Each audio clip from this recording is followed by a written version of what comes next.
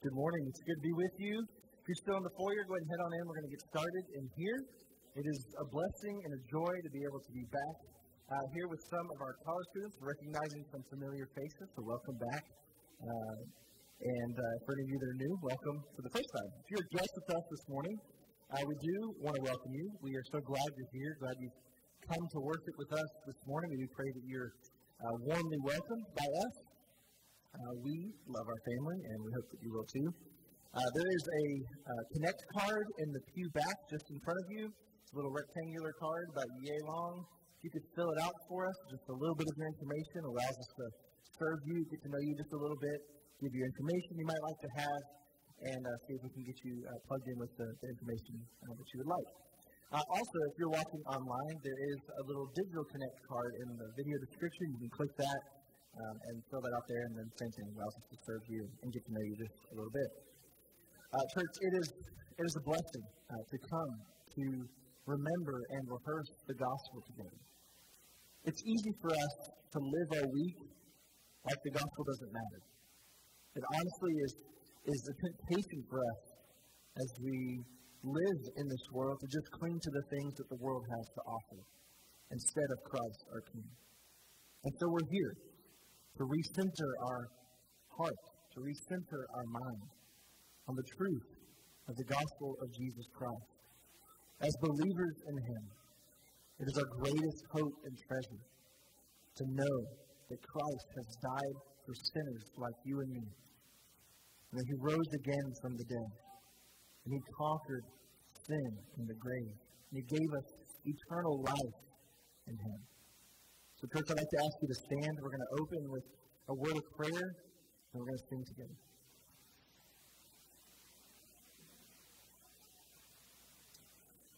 Oh, Lord, you are great. You are high above the earth. You are holy and perfect. There is no one else like you. And so, Lord, we come before you knowing that we need you. We are totally dependent on you, our all-sufficient Lord. You need nothing. And so we come to you asking that you would help us even now. As we think on you, we pray that you would center our hearts and center our lives on you and your grace. Lord, at this time, as we remember these truths and sing these truths, hear these truths from your word, we would cling to you and you alone. Help us by your Spirit today to worship you in spirit and in truth. Through Christ, our Savior, we pray. Amen. Amen.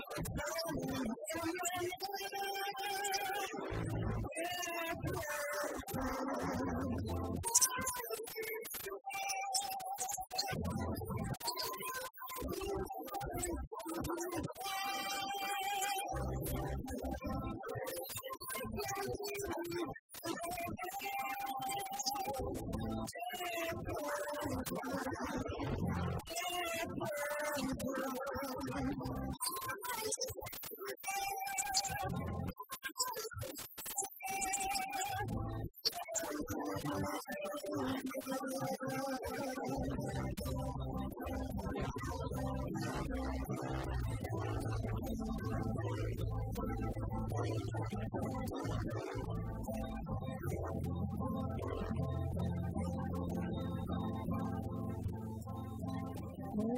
all things that Creator bless,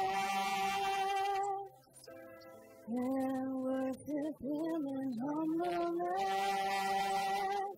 Oh, praise Him.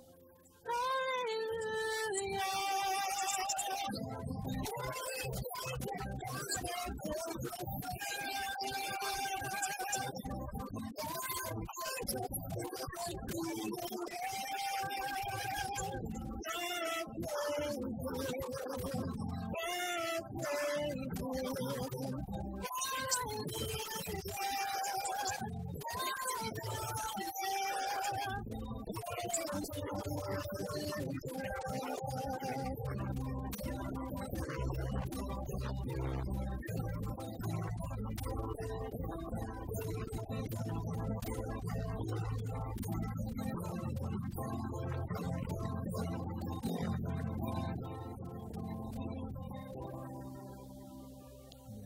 Praise Him. The Father, the Son, the Holy Spirit, He is our God. He is great to be praised.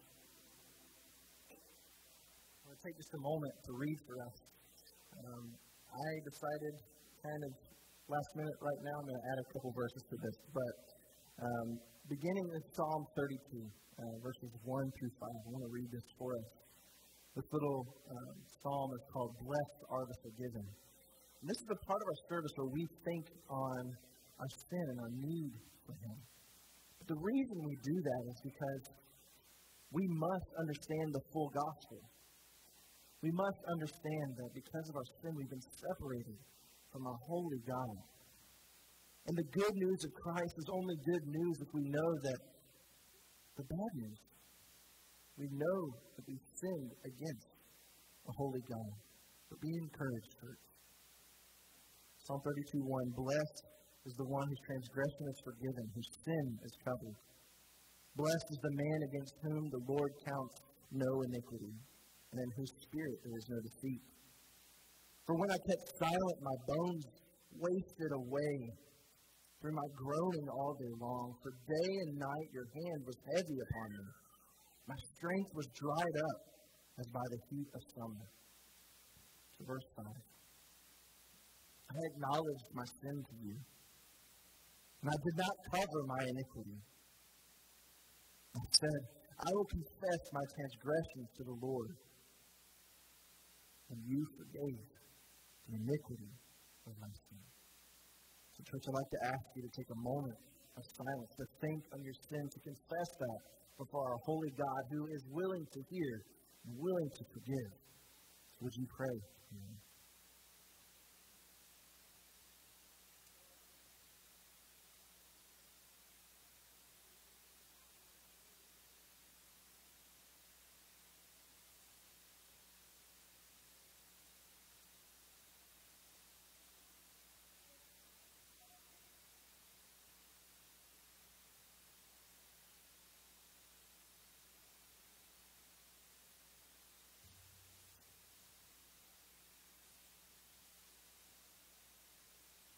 Lord, we confess before you that we need you, that you are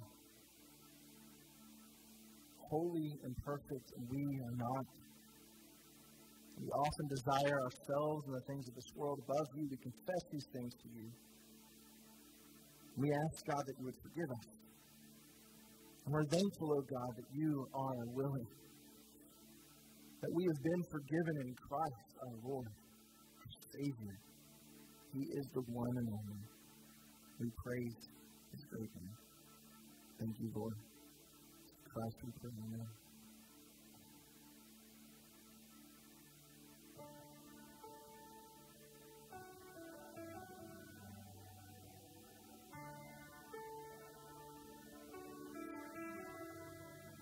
Come now, Father, every man. Tune my heart to sing thy grace. Sings of mercy, never ceasing. Call for songs of loudest praise. Teach me some melodious sonnet, sung by flaming tongues above. Praise the mountain fixed upon it, mount of thy redeeming love.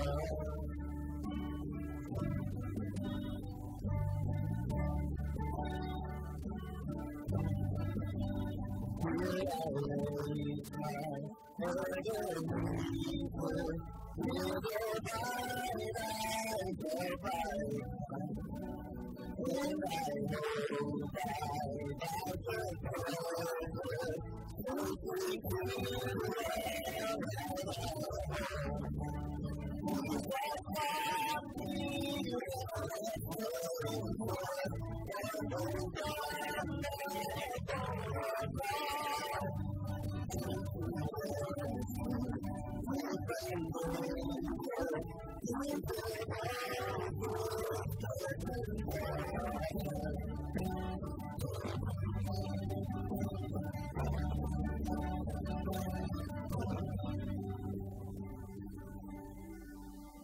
oh, to grace how great I terror, daily I'm constrained to thee.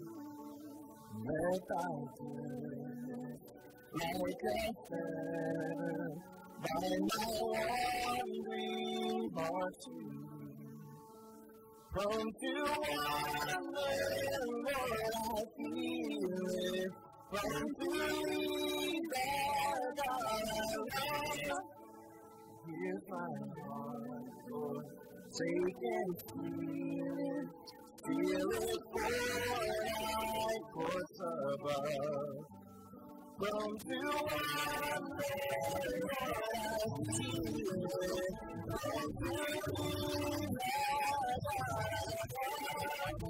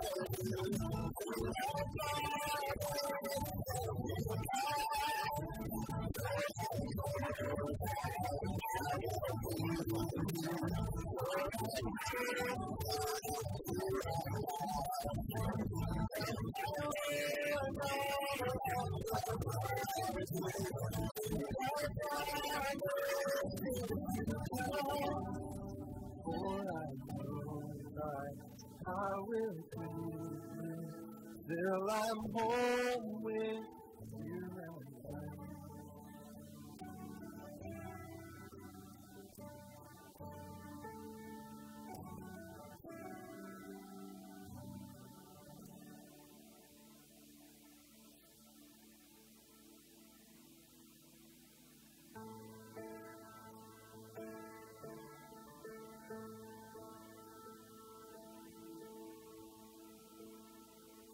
Alone in my sorrow and dead in my sin, lost without hope with no place to begin. Love made a way to let mercy come in. When death was rescued, my life began. Life was redeemed, only beauty remained. And my orphan heart morning grew quiet, my feet rose to dance. When death was arrested, and my life began. Oh, your grace, so sweet, washes over me. You have made me new, now life begins with you. It's your endless love pouring down on us. You have made us new, now life begins with you. Release from my chains, I'm a prisoner. My shame was rent. And from my death, he called me his friend. When that was arrested, my life began.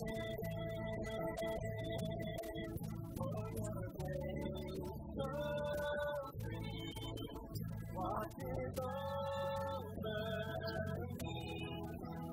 You have made me new, now life begins with you. It's your endless love pouring down on us. You have made us new, now life begins with you.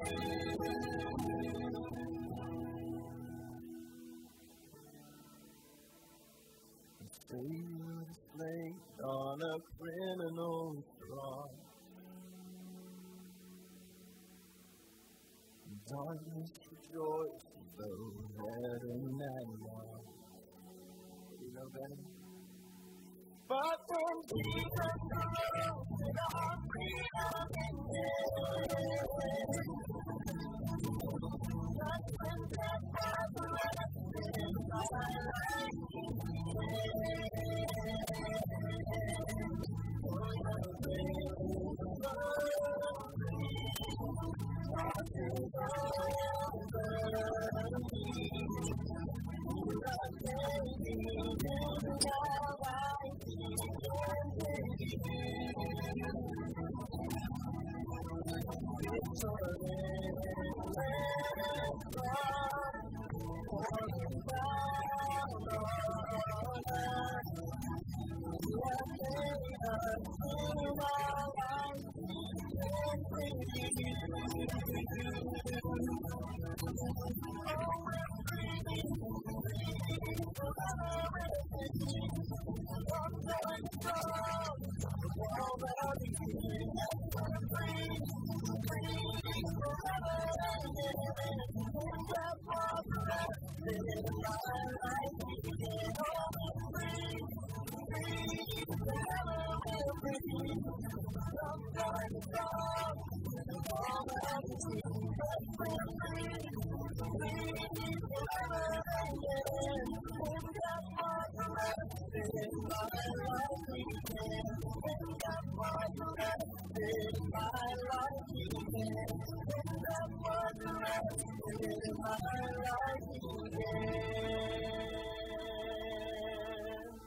Thank you, Lord.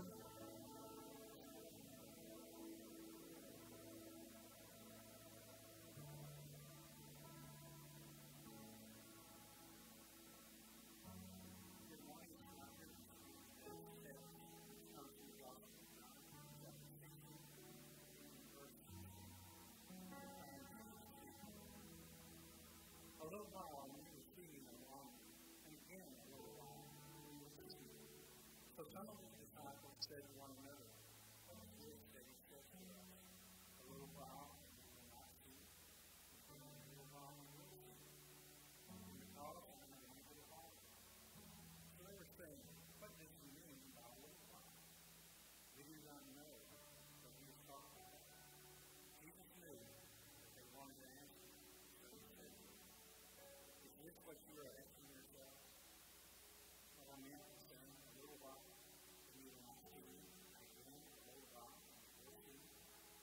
truly, truly, I say to you,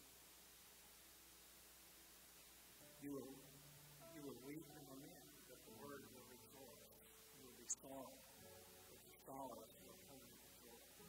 When a woman is giving birth, she has sorrow because her hour has come.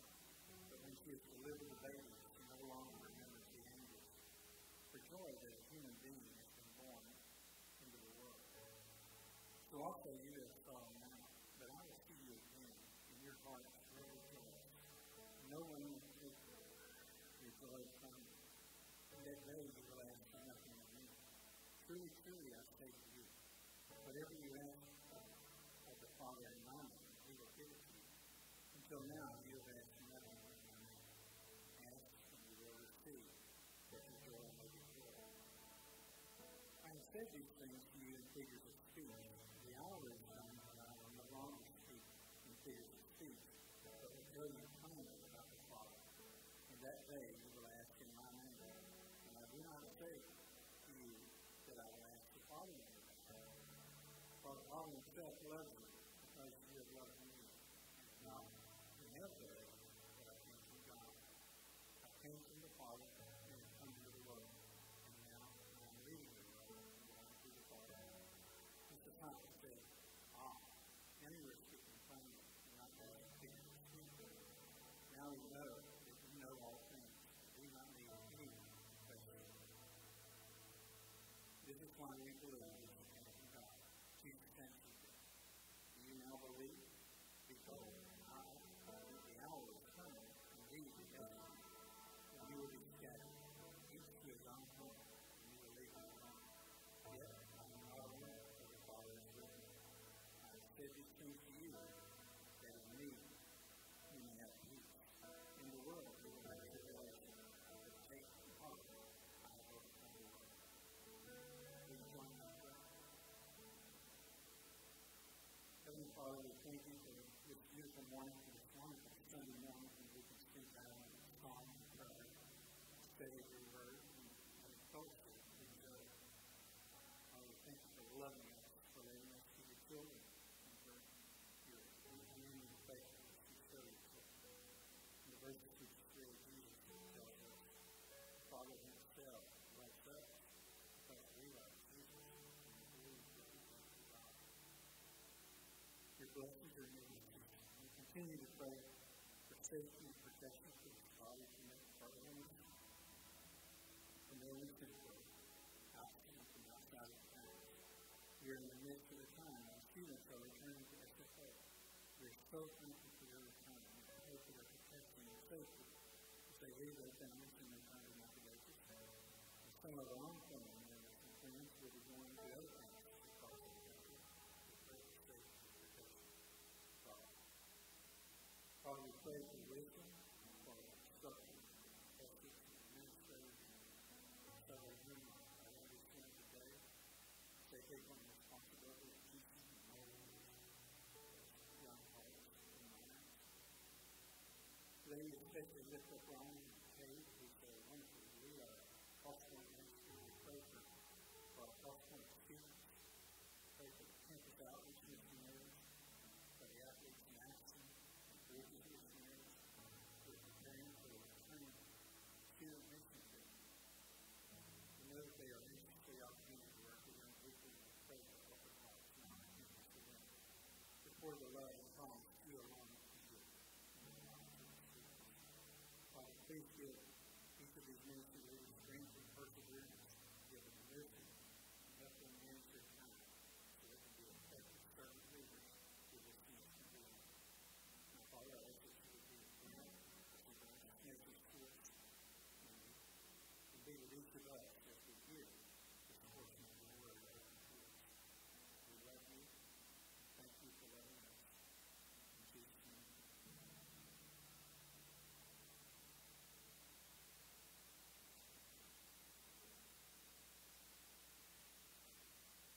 Earlier on in the Gospel of Matthew, we're told in this scene, before this scene takes place, Matthew 10, 28 and 29, that Jesus tells his disciples, do not fear those who kill the body and cannot kill the soul. Rather, Fear him who can destroy both the soul and the body in hell. Are not 2 sparrows sold for 1 penny? And yet not a single one will fall apart from the Father. Those comforting words that Jesus previously gave the disciples, he now walks out before them. Jesus is about to have his body killed. He surrenders his life, a willing sacrifice for the many. His disciples are everywhere in this scene. They themselves are struggling with understanding what's taking place. They don't quite grasp what's before them. Jesus has told them now in several different ways, in several different times, that the hour is coming. And now finally, the hour has come in which the Son of Man will lay down his life. But in this text, facing the reality of death, Jesus ministers to his disciples' hearts. He knows, just as he knew with Judas, that Judas was the betrayer, he knows with his disciples that they will soon scatter. That the road to suffering is his walk, to walk alone. But he'll emphasize his relationship with the Father, as we read a moment ago. What Jesus does in the moment before his trial is, as the good, compassionate, loving teacher and master that he is, he ministers to their hearts and tells them, take heart, take courage. New King James says, be of good cheer. For the hour has come. A prayer for us this morning, beloved, is that we would likewise take heart as we remember who Jesus is and who we are to him. Now, if you don't know Christ, my prayer for you is that today would be your day of salvation. The day would be the day in which you come to know the joyous hope found in Christ. For when we hear this good news message, our hearts are moved to one of 2 areas. Either affection and hope and joy and peace, or to coldness, apathy, and perhaps appalling. So, let's look at 3 heart-building, courage-giving truths that God gives to his disciples as the hour has now come. Let's look first in verses 16 through 19 as we see, beloved, take heart, for Jesus knows our questions before we gather the courage to ask him to clarify them. Jesus knows the questions that his disciples have before they can muster the courage to articulate them to him. Jesus tells them in verse 16, in a little while, y'all will see me no longer. Why? Because he's going to be fully betrayed by Judas, inspired by Satan, who will return to betray him with a multitude of guards, Roman guards and temple guards. They'll come with lanterns searching for him. Jesus tells them, just a little while this will take place. I will be betrayed. I will be handed over. I will be crucified, beaten, and buried. That's what he tells them in a little while. But take heart. For a little while longer from that, I will rise again. So, what will their condition be? What will the season be shaping before them? What do they do with this question? Do they raise their hand and ask? I mean, for you, what about you? When you had a question, when you were a student, when you had a question, were you one of those students that right away raised their hand? Or were you one of those students that, I'll ask somebody else after class, it's not worth the social pain? Raise your hand if you're one of those people.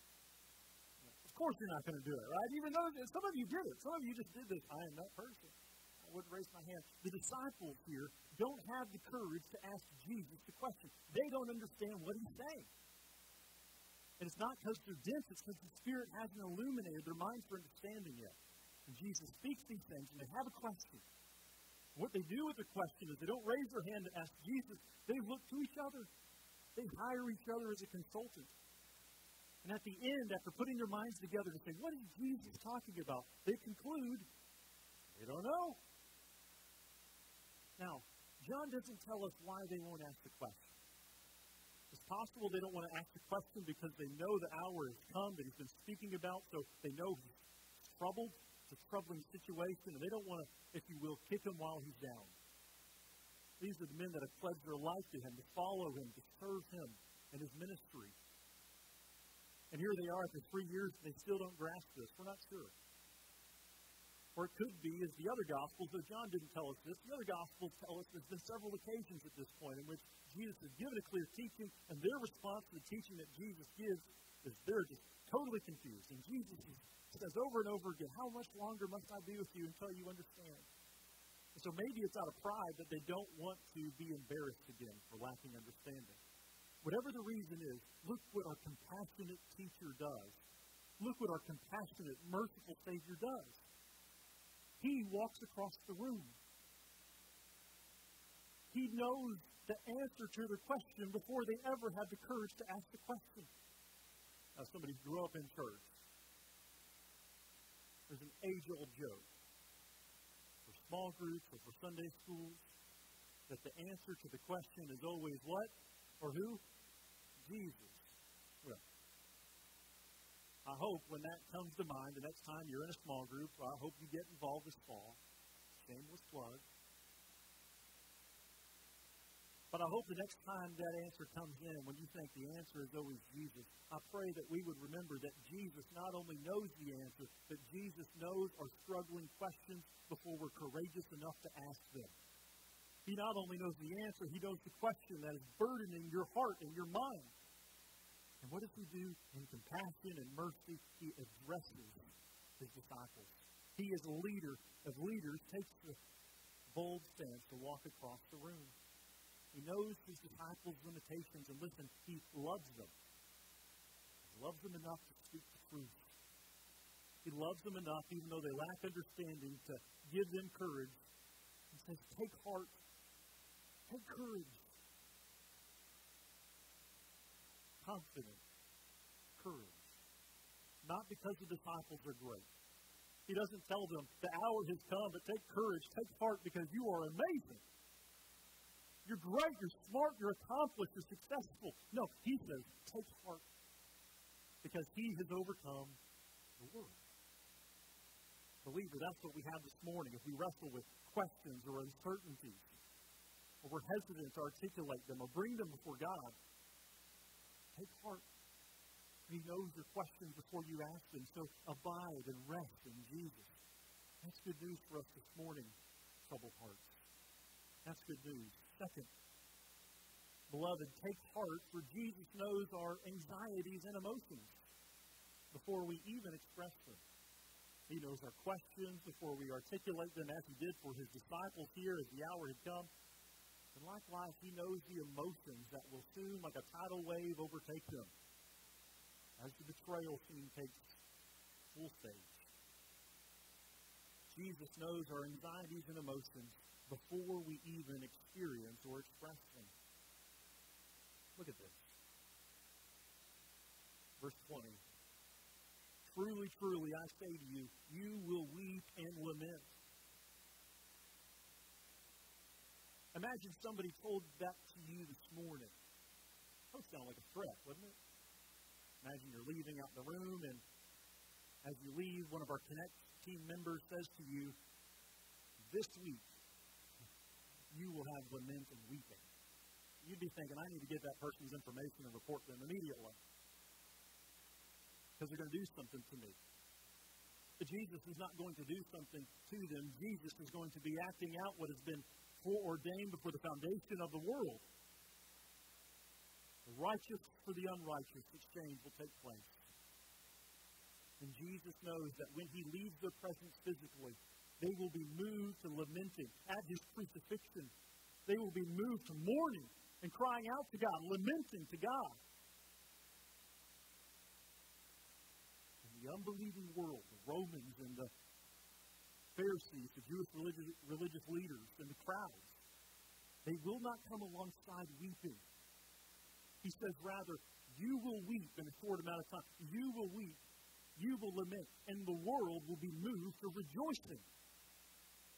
The same event that takes place will bring the believers to mourning and lamenting. And the unbelieving world will be moved to rejoicing. But death is the enemy. Death is the enemy. I got an amen right here. Death is the enemy. And Jesus knows very well what will take place. We know that whether young or old, death is not our friend, has been said. And what's common, even for somebody you're not close to, we see a tragedy, we see people mourning, and we're moved to mourn with them.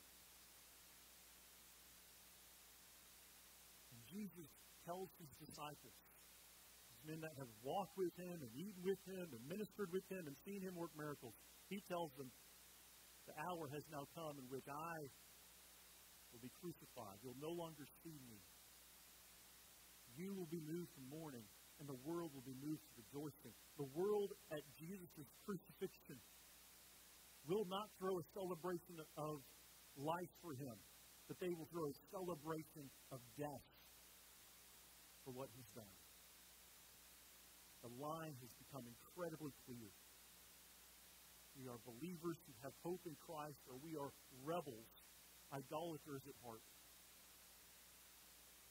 And it is exposed by the gospel. Who do you believe Jesus is? What has Jesus done? The unbelieving world has a choice of how they will respond. But he tells them good news. So if it stopped there, this would be a really sad story. He says, in a little while longer, so in a little while, you're going to be moved to lamenting because you're not going to see me. But a little while longer, and you're going to be moved to rejoicing. So what's the response for the unbelieving world? What's the response for the God of this world? The devil. What's their response? They'll be moved to rejoicing at Christ's death, and they'll be moved to mourning and lamenting. Why? Because Jesus has defeated death. He will raise again from the grave. That's what gives them hope and good news. Not because they're great, but because Christ is truly who he said he is. Jesus is worthy of our hope and life. Isn't that good news this morning? Worth our life. What a roller coaster of emotions. In a little while, you're going to mourn. And then a little while after that, you're going to rejoice. He's talking about his death and burial and resurrection. What a roller coaster. And what example does Jesus use? Jesus, single his entire life. He never marries. He never has children. And Jesus uses the most perfect example imaginable. Look what he says. This is a text Sarah and I, we came across and remembered and memorized for the birth of our first child, and ingrained into my mind from the trauma after that. Watching that? No. It was without question one of the most heroic, amazing things I've ever seen in my life. Without question. Beautiful, powerful, amazing. The drama, the adrenaline built in the moment of childbirth and labor. And Jesus quotes, and he says, when a woman is giving birth, she has sorrow, for her hour has come. But when she has delivered, she no longer remembers her anguish, for a human being has been born into the world. Joy. From anguish to joy. In that moment, as many of you have graciously been able to experience or be in the room for, a moment of anxiety and drama, in just a moment, peace and joy and hope for new life has been brought into the world. Everything calms. That's what Jesus tells his disciples. He captures the image so perfect of what his resurrection will ensure for them. The joy and hope that is theirs in him for what he has done. So he tells them, take heart, beloved. Take heart. New life will be born into the world. And we experience that as brothers and sisters, as we come to Christ. As unbelievers come to Christ, we see new life and we see the Lord working in their life and we rejoice. But only the gospel can do. We take heart for what he has done. Now, to know the history, I don't think there's some uncertainty, but I do wonder at this point. We know for sure that Lazarus died a second time. We know that the Pharisees and Caiaphas wanted him dead. because he was such an effective witness. Remember, Lazarus going from literally dead to Jesus raising him up to life. And the Pharisees, the religious teachers, wanted to kill Lazarus because he was such an effective witness for Jesus. We don't know if Lazarus has already been put to death a second time, but we can have good reason to say, well, he would have died a second time, even if it was decades later. Jesus in this way that it's not a further roller coaster of you'll be moved disciples from lamenting to rejoicing, to lamenting again. No. You will be moved from lamenting to rejoicing. Even though Lazarus will die a second time, Jesus will not. He will defeat the grave once and for all. And all who are hidden in Christ, for Jesus, He is the first fruits of the resurrection of eternal life. We profess this likewise in our baptism. That as we are hidden in Christ by faith in His death and life and resurrection, so too we know one day our bodies that will be corrupted, the perishable bodies of ours that will not inherit the imperishable. One day after we die, at the King's right time, He will raise us to newness of life, and bodily we will reign with Him and worship Him for eternity. That's good news. For though Lazarus would die a second time, not our King, not your Savior. Take heart, beloved, for He has overcome the world. One scene, crucifixion, causing two different emotions. When you think about the death of Jesus, let me ask you, as though we were meeting together individually, right now, when you think about the life, the sinless life, the death of Jesus and His resurrection, does that move you to rejoicing and hope and joy? Or does it move you at all? Are you apathetic or cold or distant, uninterested in that message? This is a message you see through history. The working of God takes place. The people of God are moved to rejoicing. What causes Israel to rejoice leads to the Canaanites and the Egyptians mourning. And what leads the believer to rejoice leads the unbeliever who has not yet repented and trusted in Christ. It leads them to lamenting. Now, I'll read this for us. Actually, flip over to 2 Corinthians chapter 2. 2 Corinthians chapter 2, verse 12 through 16. For in this, Paul paints the picture of the aroma of Christ. The aroma of Christ does one of two things. It's the same smell. It moves the believer to joy. And it moves the unbeliever to a reminder of their defeat.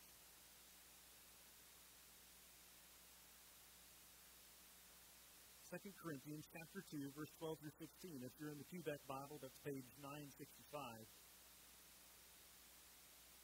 I'll start reading in verse 12, but we'll really pick it up in verse 14.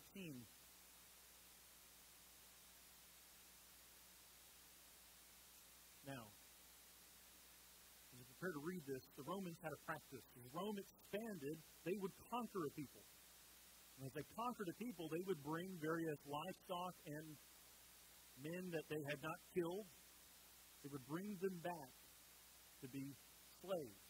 Upwards of, some say, a third of the Roman Empire were those who were slaves. And as they were paraded back after the victory, they would go through the streets of Rome.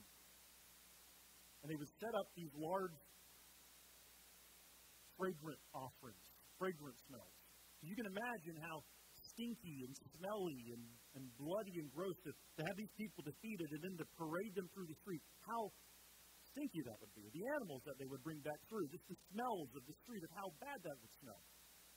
So when they would have these parades of victory, they would set up these fragrant smells. And as a Roman citizen that day, who would smell that smell,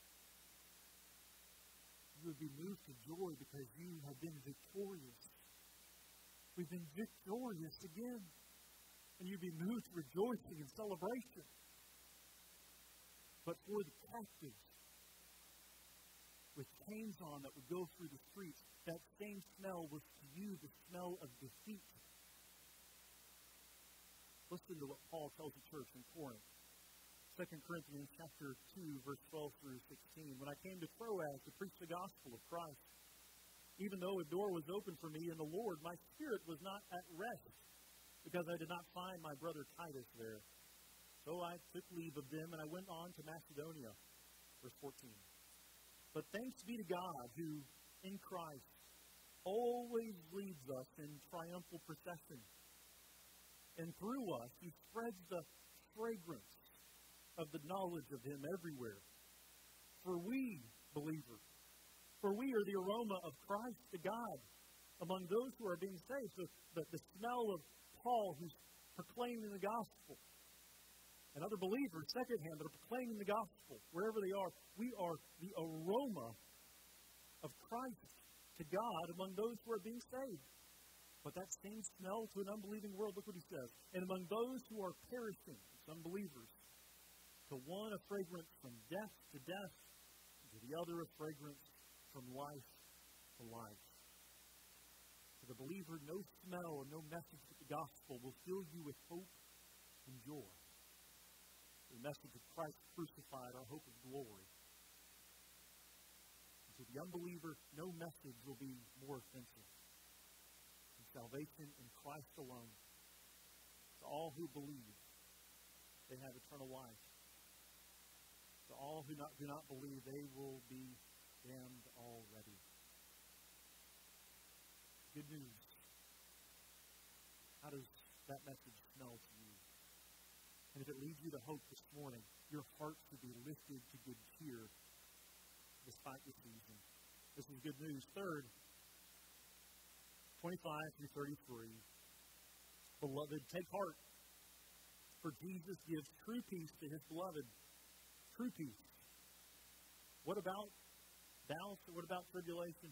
True peace. Despite our seasons of doubt and tribulation. True peace. Peace beyond understanding. Peace with God. Adoption in Christ. The work of Christ on the cross did not ensure for us a ceasefire until hostility came again or until we sinned again. The work of Christ brings us peace with God. A relational peace that is so great that Christ is our mediator. Peace in which we have fellowship with the fullness of the triune God. That's good news. Jesus knows what He's about to do, and He knows what He's about to do, what it will indeed accomplish. He knows who it will please. It will perfectly please the Father as He continues and finishes the work that the Father had given Him to do. He knows what will take place. But in this, He also knows what the disciples will do. That's the good news. Now, how do the disciples respond to this clear teaching? Look with me down in the text. Look at down in verse 29. Verse 29. And to prime to verse 29, as a reminder, Jesus now unpacks it clearly for them. So remember, they had the question they couldn't figure out. They talked to each other, they couldn't solve the problem.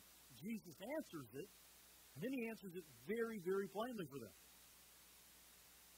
Now look what they respond with as He describes the Father Himself loves you because you love me, and I believe that I came from God.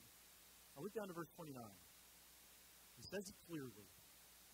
Where He's from the Father, the sent one of God, and He will return to the Father.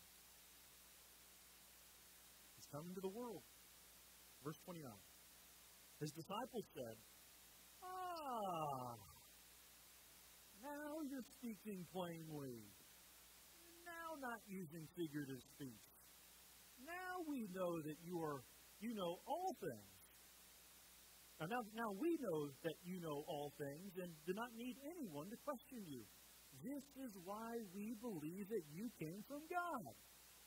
So we get it now, Jesus. We finally get it. Oh, maybe if you weren't speaking so figuratively earlier, we'd have got it earlier, okay? But we get it. We're with you. Not only are we with you, Jesus, right here, we're with you. So the tribulation that you're about to face, we're there. We believe. You're from the Father. You're the Christ. and we're not going to see you in a little bit, but we're going to be moved to rejoicing. We understand now. We're going to be with you the whole time. And how does Jesus respond? Does Jesus say, oh, thank goodness, finally, you're now moved to such faith, you're going to be with me the whole time. Is that what Jesus says? No, Jesus says, now you believe? He rephrases it back to them in a question. Do you now believe? Jesus, just as he knew the hearts of man perfectly, as the eternal God-man, so too he knows the response of his disciples. And though the spirit is willing, the flesh is weak. He knows that they claim to know, but he also knows that they will scatter. He knows that they will be walking alone, that he will be walking alone. Look at verse 32. Behold, the hour is coming. Indeed, it has come. They just made this proclamation of steadfastness to Jesus. And Jesus says, you're going to scatter, each to your own home. I love the confidence, but I alone will bear this. You will be hiding in your home. As we'll see in a little bit, as a reminder, Peter, you're going to deny me 3 times. Christ's confidence is not in the performance of the disciples. Jesus knows who he is and why he had come. And the covenant that will be made by his blood is not based upon the faithfulness of his disciples or the faithfulness of us. But it is by the assured work of Christ on the cross. This covenant that God grants us eternal life to all who believe. Not who work, but believe. And in believing, God works the miracle. He moves the message of the gospel from the head to the heart. As some have said, the longest 18 inches known to man. You know this. Many of you have been so burdened, you've been praying for family members and friends and neighbors that have come to know Christ. You proclaim this good news of hope in Jesus. It's never taken root. It must be a working of God, of being born from above.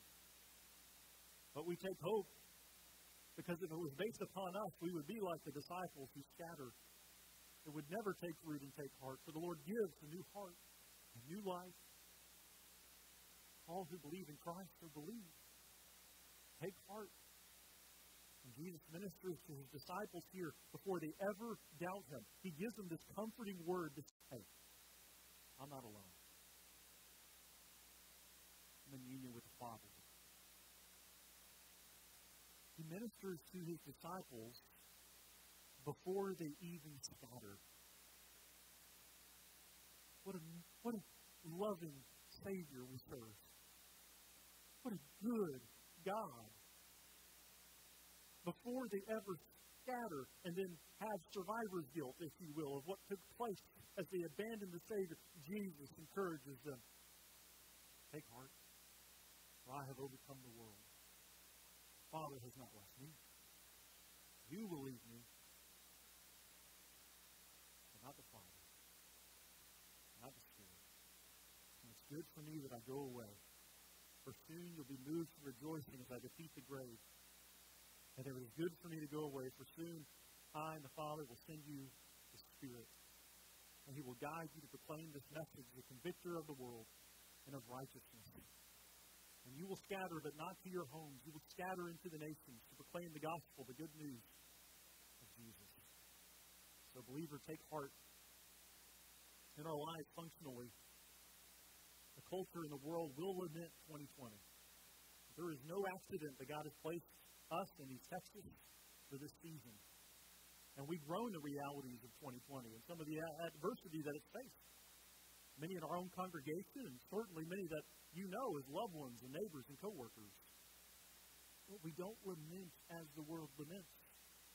As the world laments and experiences the natural groaning of life built not upon the foundation of Christ and His Word, we minister also. We weep with them as they weep, but we point them to hope in Jesus Christ alone. That if they will but believe, they too can take heart, for he has overcome the world.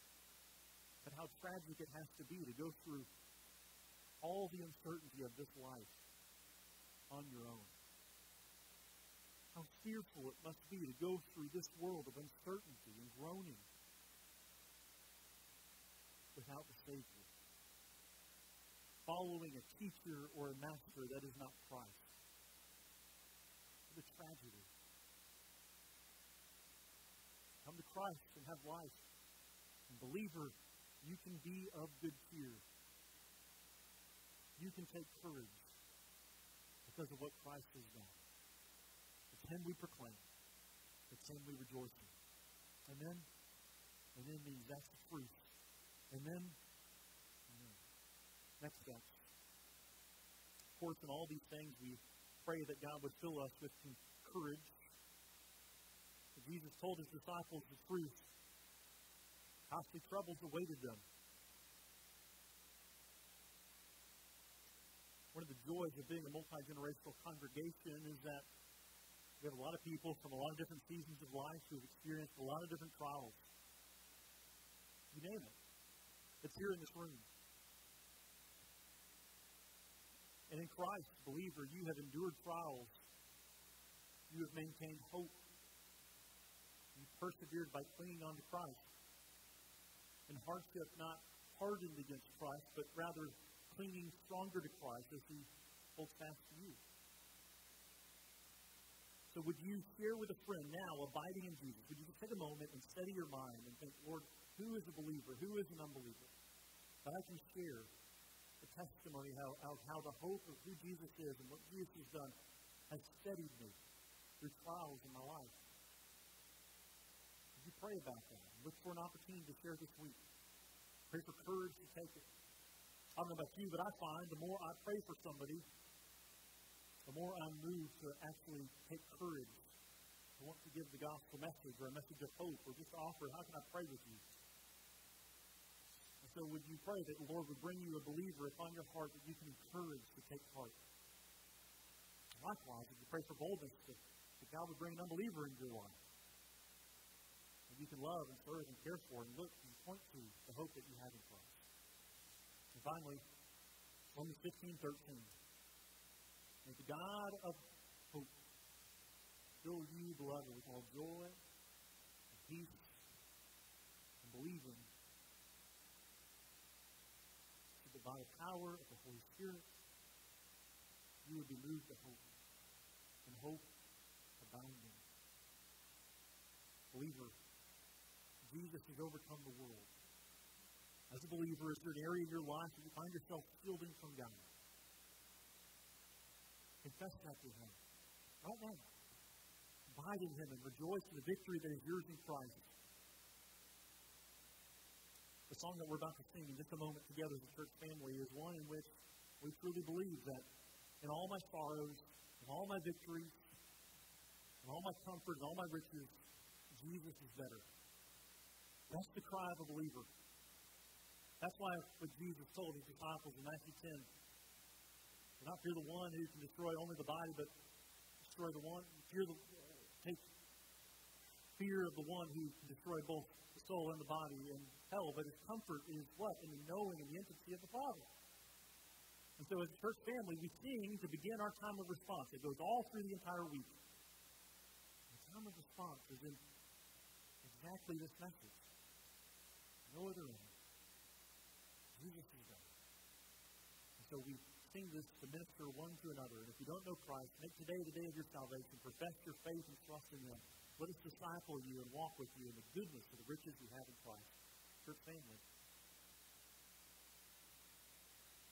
Would you stand with me as we minister the word one to another in song?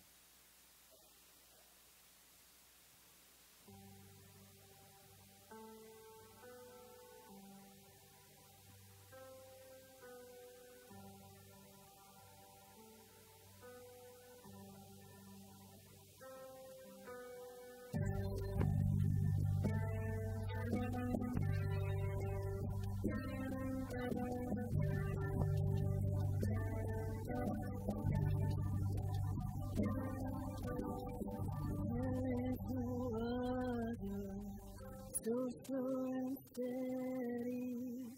My hope is held in your hand. When castles crumble and birth is fleeting, upon this rock I will stand. Upon this rock I will stand. Glory, glory, we have no other king but Jesus, Lord of all.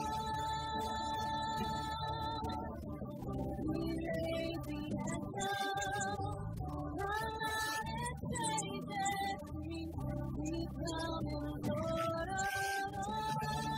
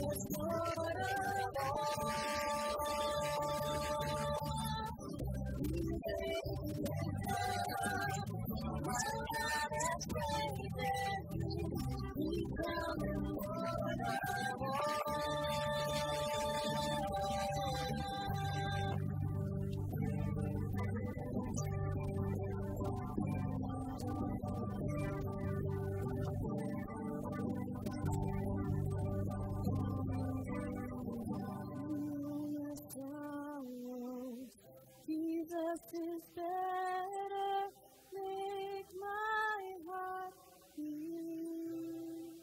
Help us, Lord. In every victory, Jesus is better, make my heart beat. Any comfort, Jesus is better, make my heart beat. More than all riches, Jesus is better, make my heart beat.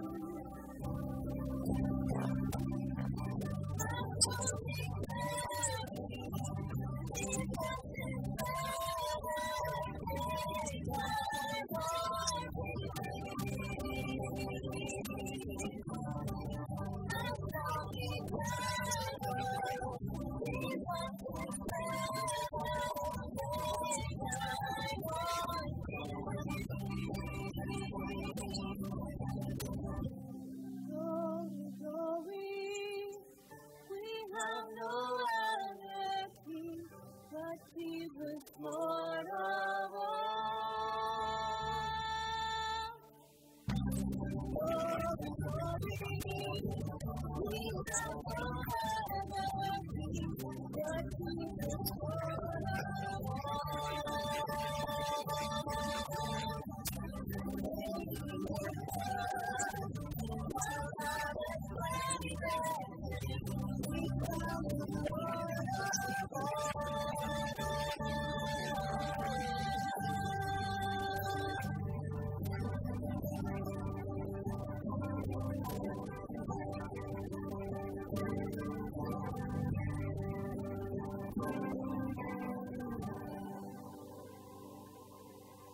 Father, it is a joy to believe that Jesus is better than anything else this world has to offer. Thank you, Lord, for your grace you've shown us. for giving us the faith that we need to believe in you. God, we ask that you would help us to live as we walk out of these doors in a moment, to live our life that reflects what we just sang. We would not cling to what the world offers, but that we would cling solely to Christ, because all we have is Him, and all we need is in Him. So God, would you help us by your Spirit to walk in obedience, to walk in faith. We love you, Lord. Thank you for hearing our prayers. Through Christ we pray. Amen.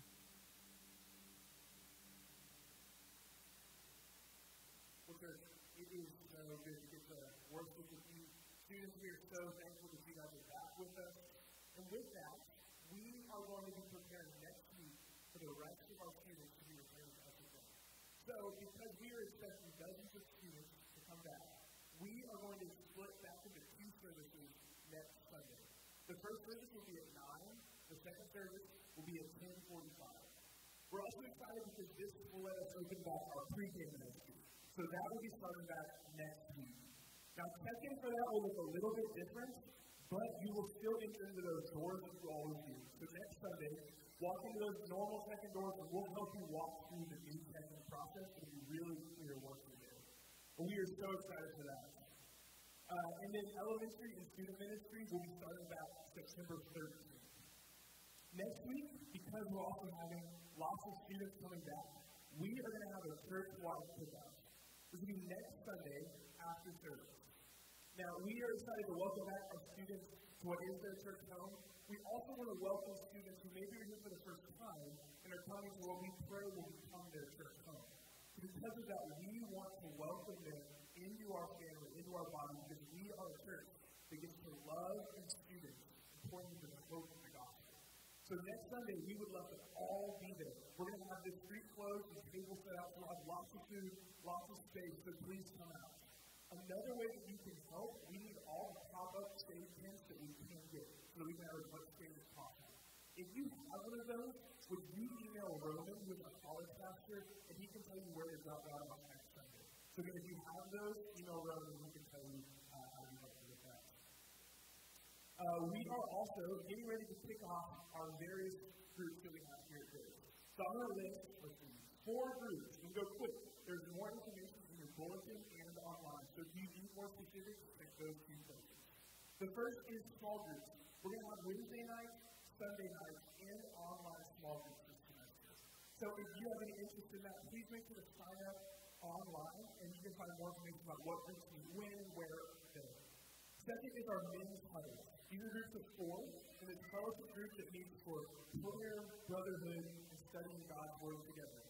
There's no set time of when they meet whenever, wherever, and however that group needs to meet. Third is women's ministry. This is kicking off in person in October, but there's going to be a virtual study in September, so you can sign up for that online. We're starting Tuesday nights and Wednesday mornings for that in person. Lastly, we have FSE, or Friends for Eternity. It's a fellowship group, and the goal is to have dinner and create multi-generational friendships among women. So if you have interest in that, you can sign up for that again online. Make sure to check the bulletin for all the specifics on that as well. If you have an interest in any of these areas too, feel free to talk to Cynthia, our Connect Director, after service. She can help you get more information about that. Last thing, today when you leave, parents, we want to give you a book that we've been using for our summer devotionals this summer. We hope that this has been a fruitful time of you getting to disciple and raise up your kids, and this is what's true. But we want to help come alongside you as you continue that in the new rhythms of school. So, when you leave out of these front 2 doors, there is a booklet up there. It's called Big Truths for Little Hearts. We want to give you this book, so parents, make sure that you grab that, okay? That's a lot, so remember, check week to week the bulletin online for all the specifics of that. And I saw a Hawthorne Church, if you would stand with me in the congregational prayer. Father, you are Lord of Israel, all good gifts. You lovingly grant and allow to all who trust in God. Jesus, we believe that you are the bread of life, the light of the world, the good shepherd, the door, the resurrection, the true life, and the way spirit of be alive and be bold enough. Church, we love you.